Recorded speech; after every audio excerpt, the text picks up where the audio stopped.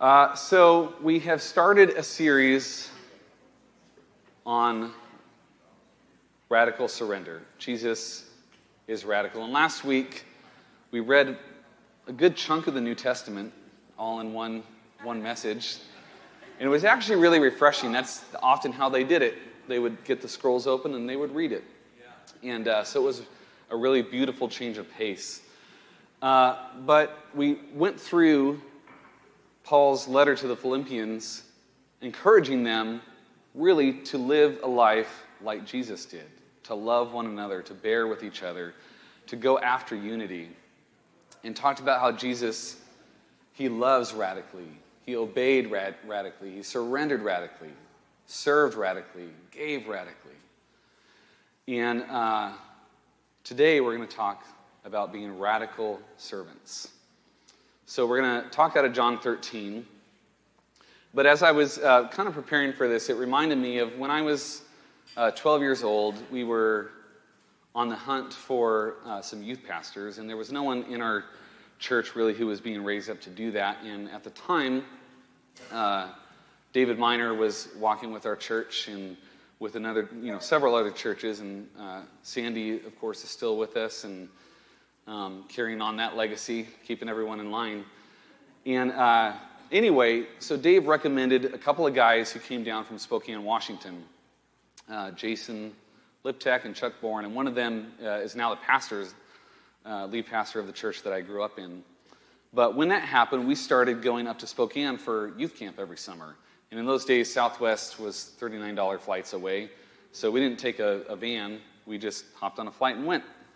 And really, a lot of great memories. That's where I met my wife, Emily, when we were 12. We've known each other just a couple of years, been really good friends for a long time.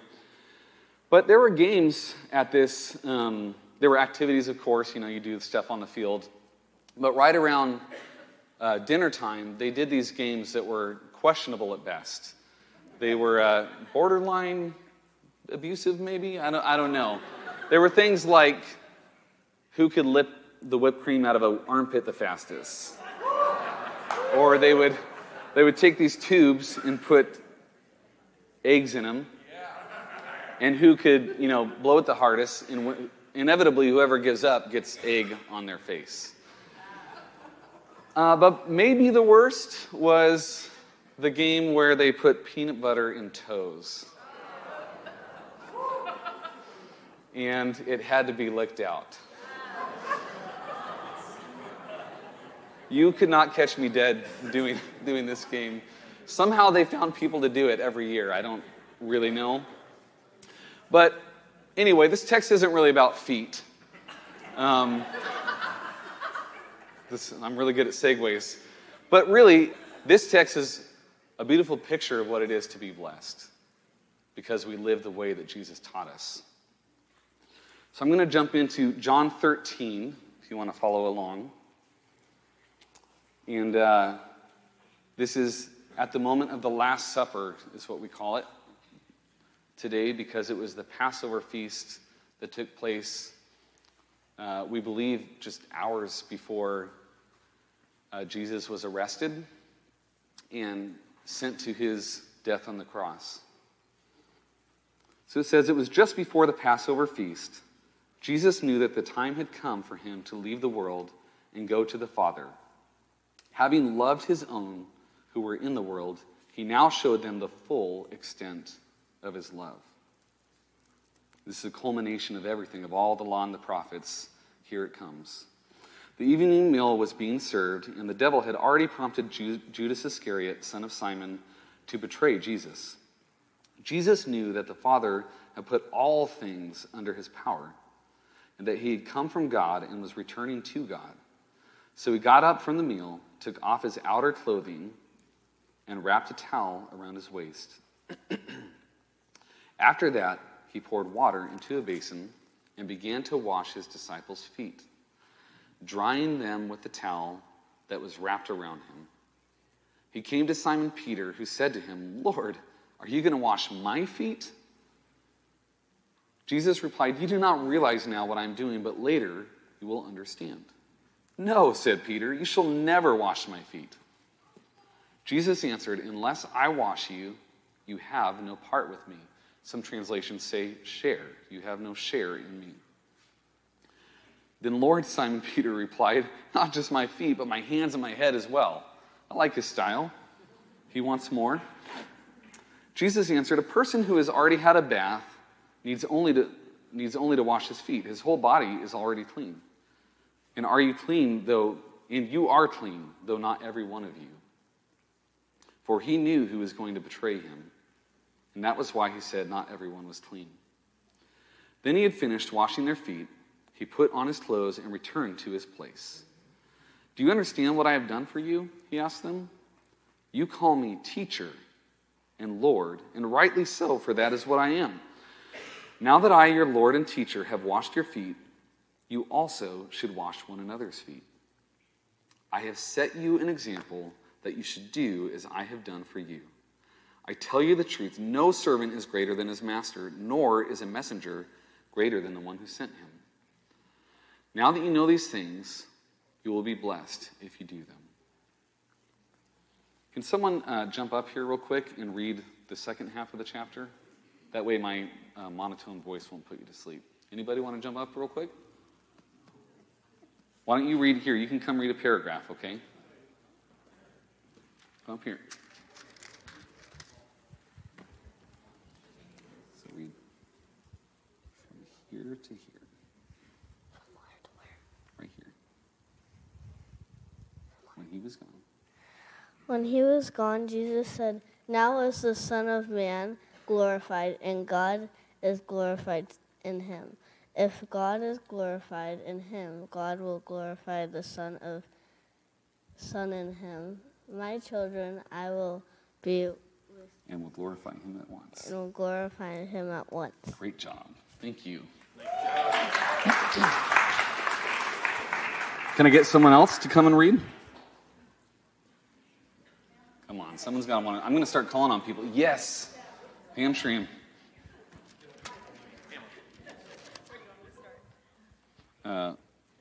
Right in 33. Okay, 33, there we go. Okay.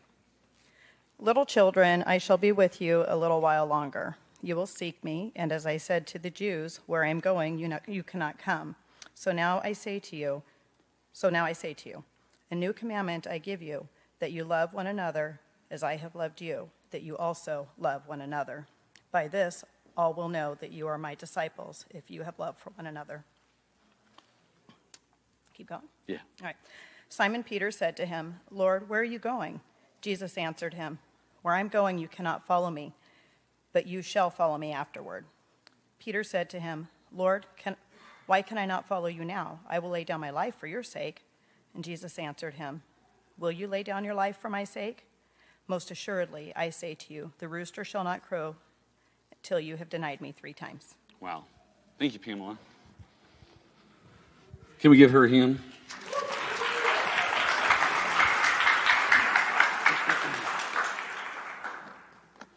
All right, so let me just it wasn't maybe all evident in there, but I'm going to set kind of the context for what's going on. So these are Jesus' last moments. And typically from every movie you've ever seen, in the last moments of someone's life, they know it's imminent. They invite people in close, and they're going to tell them or show them or impart something that is very important. So his public ministry is done. He's now just with his disciples, whom he loves, and he loved to the end. And still to this moment, the disciples misunderstand what the kingdom of God is. They still, to this moment, think they're going to overthrow the oppressors, the Roman Empire, that they had been under. And they're not quite getting it. And they're still arguing about who's going to be the greatest and who's going to sit with him when he then takes his throne in this new kingdom, this new world order that they're expecting. And Jesus, as it mentioned there, you call me teacher, you call me Lord, he's a rabbi. And without going too deep into that, simply a teacher. And in the time, the way that teaching worked is they would follow. That's what disciple means. He had followers. And they would follow him literally everywhere. and they would learn by example. So he would, if he was going to teach them how to make a fire, they would make a fire with him, and he would show them. And that is the context and the picture that we see of this. So I just want to say, along with that, that if you believe in Jesus and you are attempting to follow him, this passage is just as much for you as it was for the 12 there in the room with him. And another thing that we see, of course, is that this kingdom, which they still misunderstood, and I think sometimes we do too. It was an incredible way that Travis Arnold, who joined us several weeks ago, kind of unpacked what does it look like to have the kingdom come? What does that mean? And we still are trying to figure it out, to seeking the heart of God in that way. But everything in the kingdom is paradoxical, right? You want to live, then you must lose your life. You want to go high, you actually need to go lower. And Jesus is modeling that here. So in Matthew 18, and they had been arguing about who's going to be the greatest. Same thing, you see that in Luke 22, accounting the same story where there's a pride at stake here, an ego at stake. So Jesus sets out here to show them what it means to be great. And I can't help but think he might have been just a little bit bummed, though grateful for the opportunity to show them this, because he had been looking forward to this, his last meal. He was looking forward to the Passover, and yet there's so much tension going on. He knows that his hour is near. He knows that he's going to be betrayed. He knows, based on Scripture, that all of the disciples, every single one of them, is going to abandon him. And it's his hour of need. And to make matters worse or better, I'm not sure. He knew. It says right at the top of John 13 that had come. Let me find it here. I'm sorry.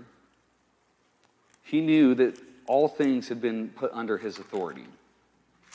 We'll get back to that. So he knows that at just a word, he can command angels to take away this pain, but he knew that it was the Father's will that he go through this. So his approach, you might say, was radical, completely subversive. It messed with them. It didn't make sense. It didn't fit into their systems and their way of thinking. It was scandalous, really. So what do we see? We see Jesus deals with status and serving, and we'll get into that in just a minute. He deals with our need for cleansing, and he models how we're supposed to love one another in spite of offense and betrayal. So he stooped, even knowing that he had all authority in verse 3, and he stooped low. There's a song, some of you might remember a gal by the name of Misty Edwards, worship leader from Kansas City IHOP, and it says, it's the inside, outside, upside-down kingdom where you lose to gain and you live to die. Again, this is what he's showing, and this is how you should serve each other. So in verses 12 through 17, when he had finished washing their feet, he put on his clothes and returned to his place. And he said, do you understand what I have done for you? You call me teacher and Lord, and rightly so, for that is what I am. Now that I, your Lord and teacher, have washed your feet, you should also wash one another's feet. I have set you an example that you should do as I have done for you. I tell you the truth, no servant is greater than his master, nor messenger greater than the one who sent him. Now that you know these things, you will be blessed if you do them. And here's the thing.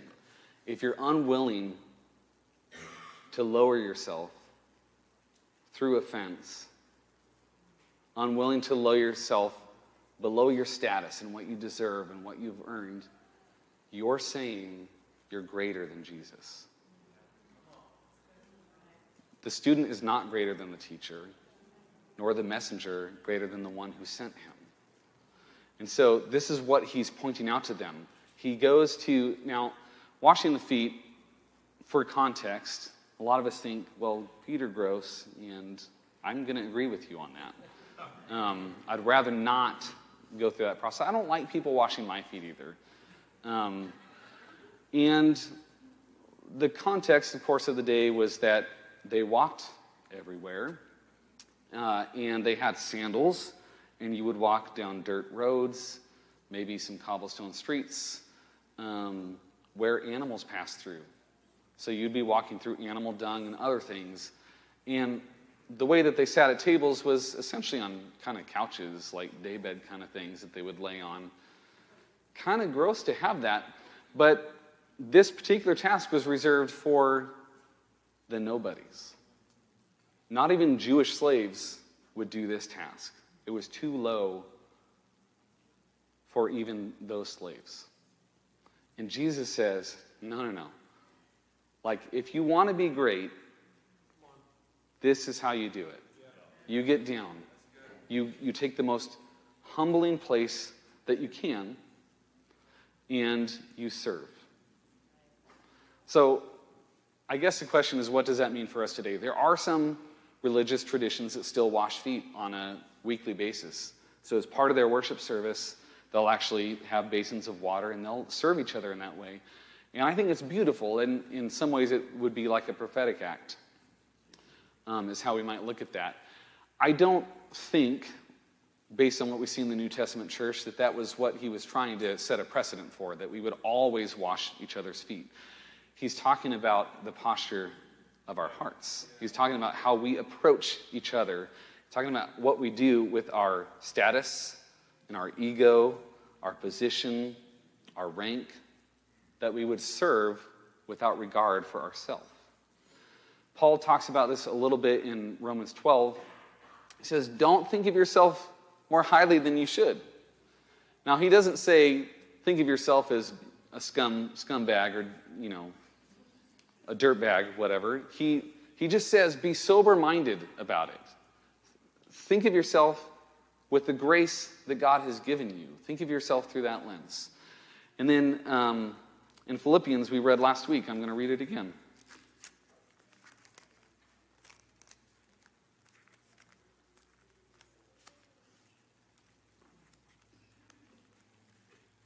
If I can find it. Be patient with me, if you would. In Philippians 2, you don't have to go there, but you're welcome if you want. Verse 5. Each of you should look not only to your own interests, but also to the interests of others. Your attitude should be the same as that of Christ Jesus, who being in very nature God, did not consider equality with God something to be grasped, but made himself nothing, taking on the very nature of a servant, being made in human likeness, and being found in appearance as a man, he humbled himself and became obedient to death, even death on a cross. So, we see this example where he's washing the feet, and I don't think it really quite rings home that he has always been, before time, before creation, on the throne, high and lifted up, exalted, angels singing, holy, holy, holy. And he humbled himself to come and to get in the dirt with you and I. And I thank God for the revelation that I have of that, but I still can't comprehend. And in this model, I just want to encourage us, perhaps you fall into the category of well-off, meaning you have a comfortable living, you have a healthy family, a good community of friends. Things are not too uncomfortable for you, and you've earned what you have. And you've worked hard for it, and that's my status, and that's how I'm going to live. And I just want to caution those of you who are in that category against entitlement. It's so easy to fall into that and think, well, I will just write a check. That's how I'm going to serve the Lord. And there's nothing wrong with that. Please do that. But listen, no matter who you are, doesn't matter if you're the President of the United States or a janitor at McDonald's, serve. That is the call to every single one of us. Some of you might fall into a totally different category where you find yourself in poverty and constant ailment and struggle and you need healing. You never have enough to make ends meet. And I want to caution you against actually the same trap of entitlement. Because sometimes when we get in that, we think, well, I can't serve. I don't have what it takes. I don't have any money. I don't have the ability to go out and do it. And we see Jesus saying, even a cup of cold water for my little ones, and you'll be rewarded for that. So the antidote for that situation too is serve. He didn't point this passage, this message to his disciples at one group of people. No, if you follow him, it means you're going to get down and you're going to serve.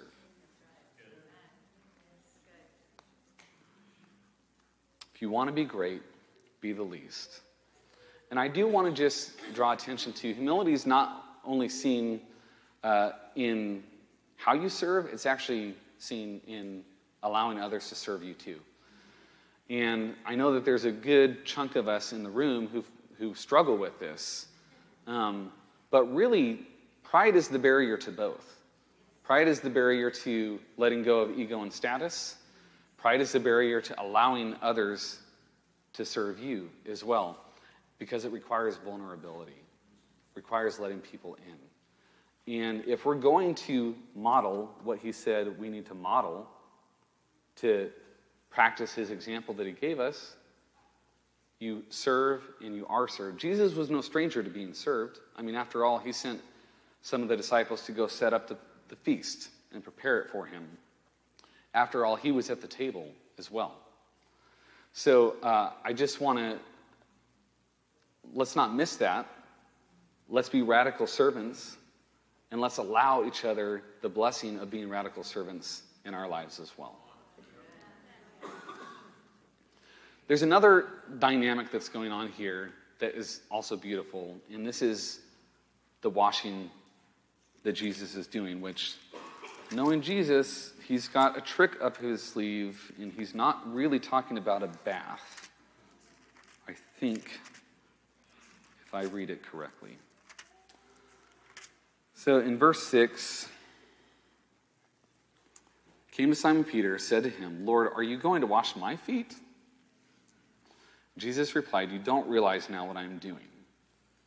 Meaning, I'm not just washing your feet. Hint, hint. But later you will understand. No, said Peter, you shall never wash my feet. Jesus answered, unless I wash you, you have no part with me, or you have no share with me. Then, Lord, not just my feet, but my hands and my head as well. He says, a person who has had a bath needs only to wash his feet. His whole body is clean, and you are clean, though not every one of you. If you have accepted the lordship of Jesus Christ in your life, and you're following him, you've been washed. The work of justification was done on the cross. And this is really what he's saying to Peter. You are clean. You are clean. But we have a tendency to get the muck and the things on our feet. And we need to continually come back to Jesus and allow him to do the work of cleansing and the washing of our feet. It represents an ongoing work of forgiveness in our life.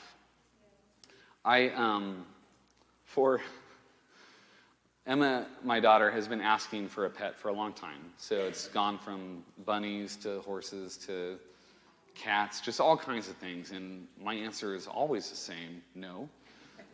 We don't need another pet. We've already got a dog, and that keeps our hands pretty full. But she's somehow weaseled her way into finding out that the one thing I would be okay with would be a hedgehog. Because they're very low maintenance.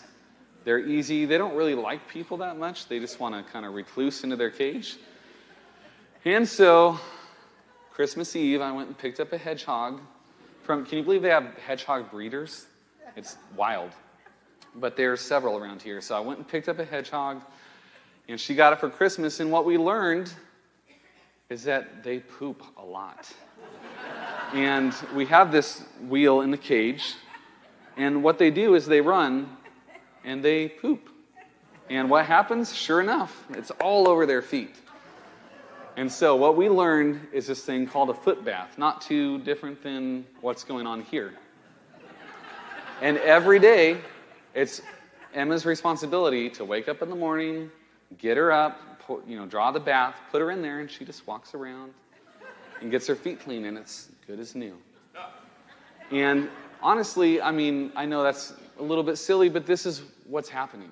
We deal with stuff, we walk through sin.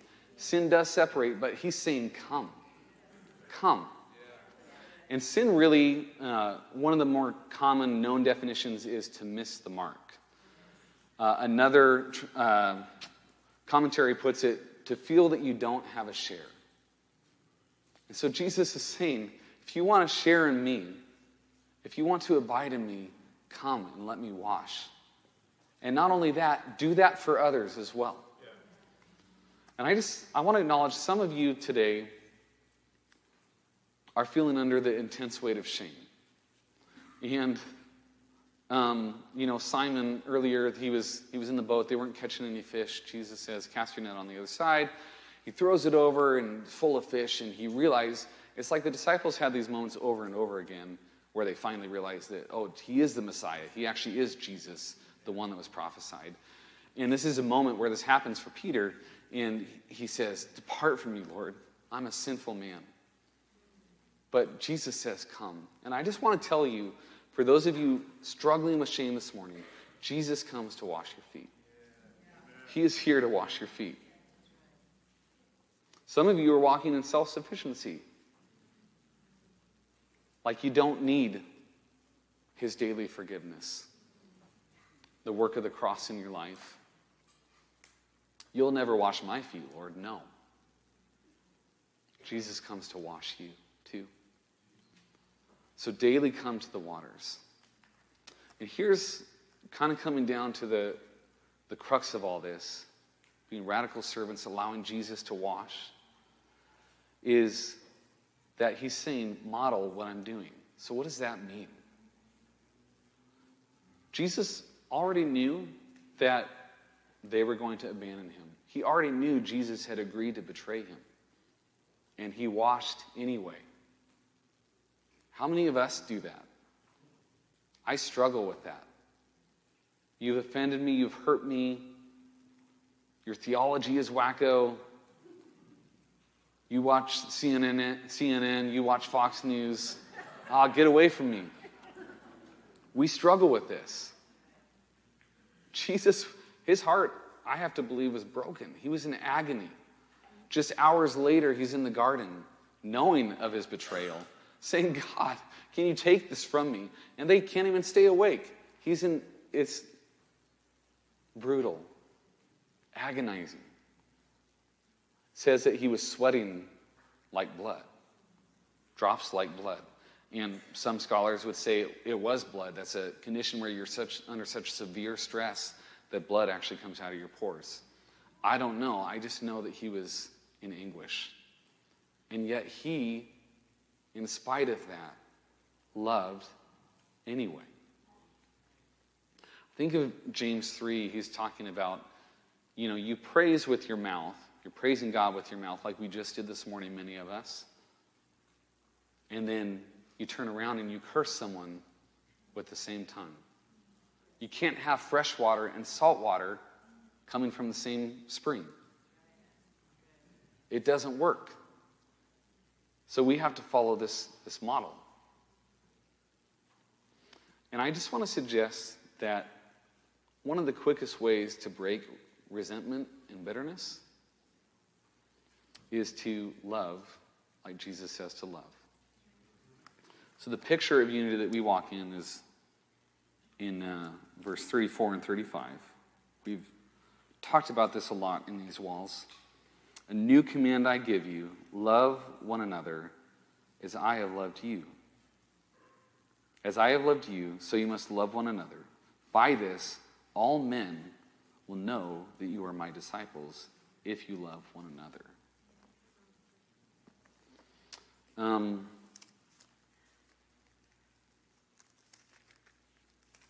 In Luke, it's recounting the same story. And it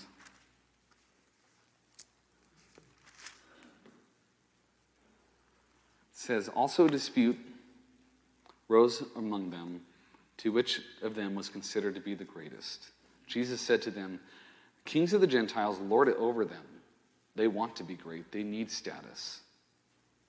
And those who exercise authority over them call themselves benefactors. But you are not to be like that. Instead, the greatest among you should be like the youngest, and the one who rules like the one who serves. For who is greater, the one who is at the table or the one who serves? Is it not the one who is at the table? But I am among you as one who serves. You are those who have stood by me in my trials, and I confer on you a kingdom, just as my Father conferred one on me. I'm going to read that again because I messed it up a little bit.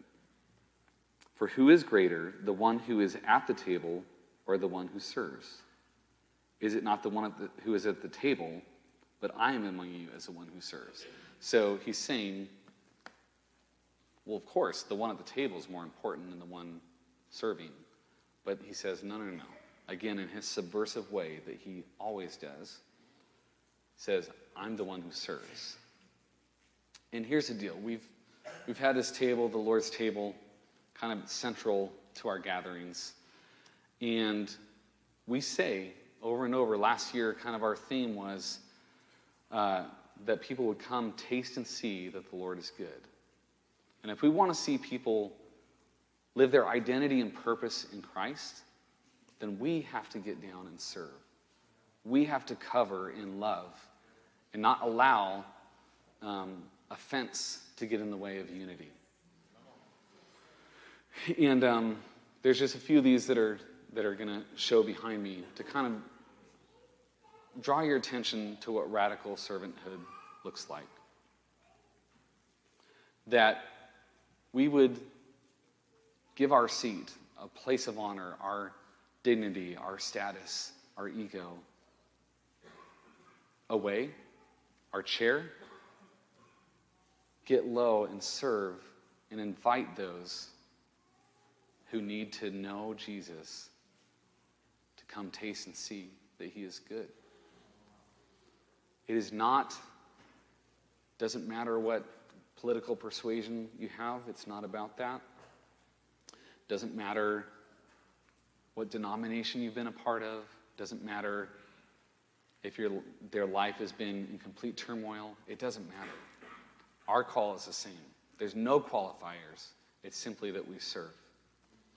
So if the ushers want to come up and begin to pass out communion, praise team, you can come up as well. All of this was said in the context of communion, of breaking bread that was Jesus' broken body, of drinking the cup, which was Jesus' blood. And we're going to do that here in just a moment, acknowledging that in ourselves, we don't get this right. We never do.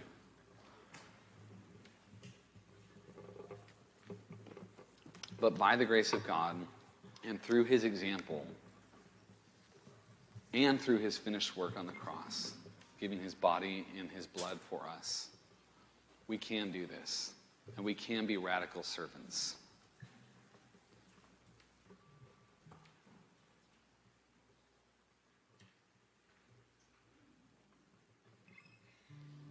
I just feel like there's a call today to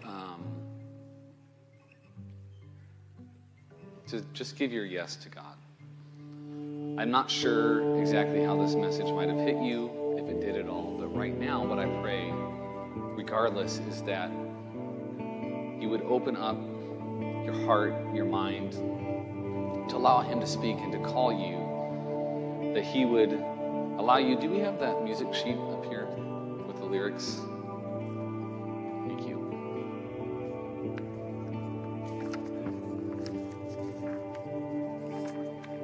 We're about to sing this song, Send Me. And if it's bandaging the broken or washing filthy feet, here I am, Lord, send me. If it's loving one another even when we don't agree, here I am, Lord, send me. If I'm poor or if I'm wealthy, I'll serve you just the same. Here I am, Lord, send me. On the mountain or the valley, I will choose to praise. Here I am, send me. If I'm known by how I love, as Jesus said we would be as followers of him, let my life reflect how much I love you. And before you even ask, oh, my answer will be yes, because I love you. There's a call today to go low, to set your stuff aside and go low. There's a call to be washed today. And you might not know him at all. You might not have grown up in the church. Maybe you did, and you're not sure about all of this. And I just want to say to you, the call is, come and be washed. Come and be clean. He loves you. He is for you. He is not against you. And as we take the bread and the cup, we're receiving that. We're saying we believe that you come to cleanse us. Believe that you come to serve us. And we want to do the same.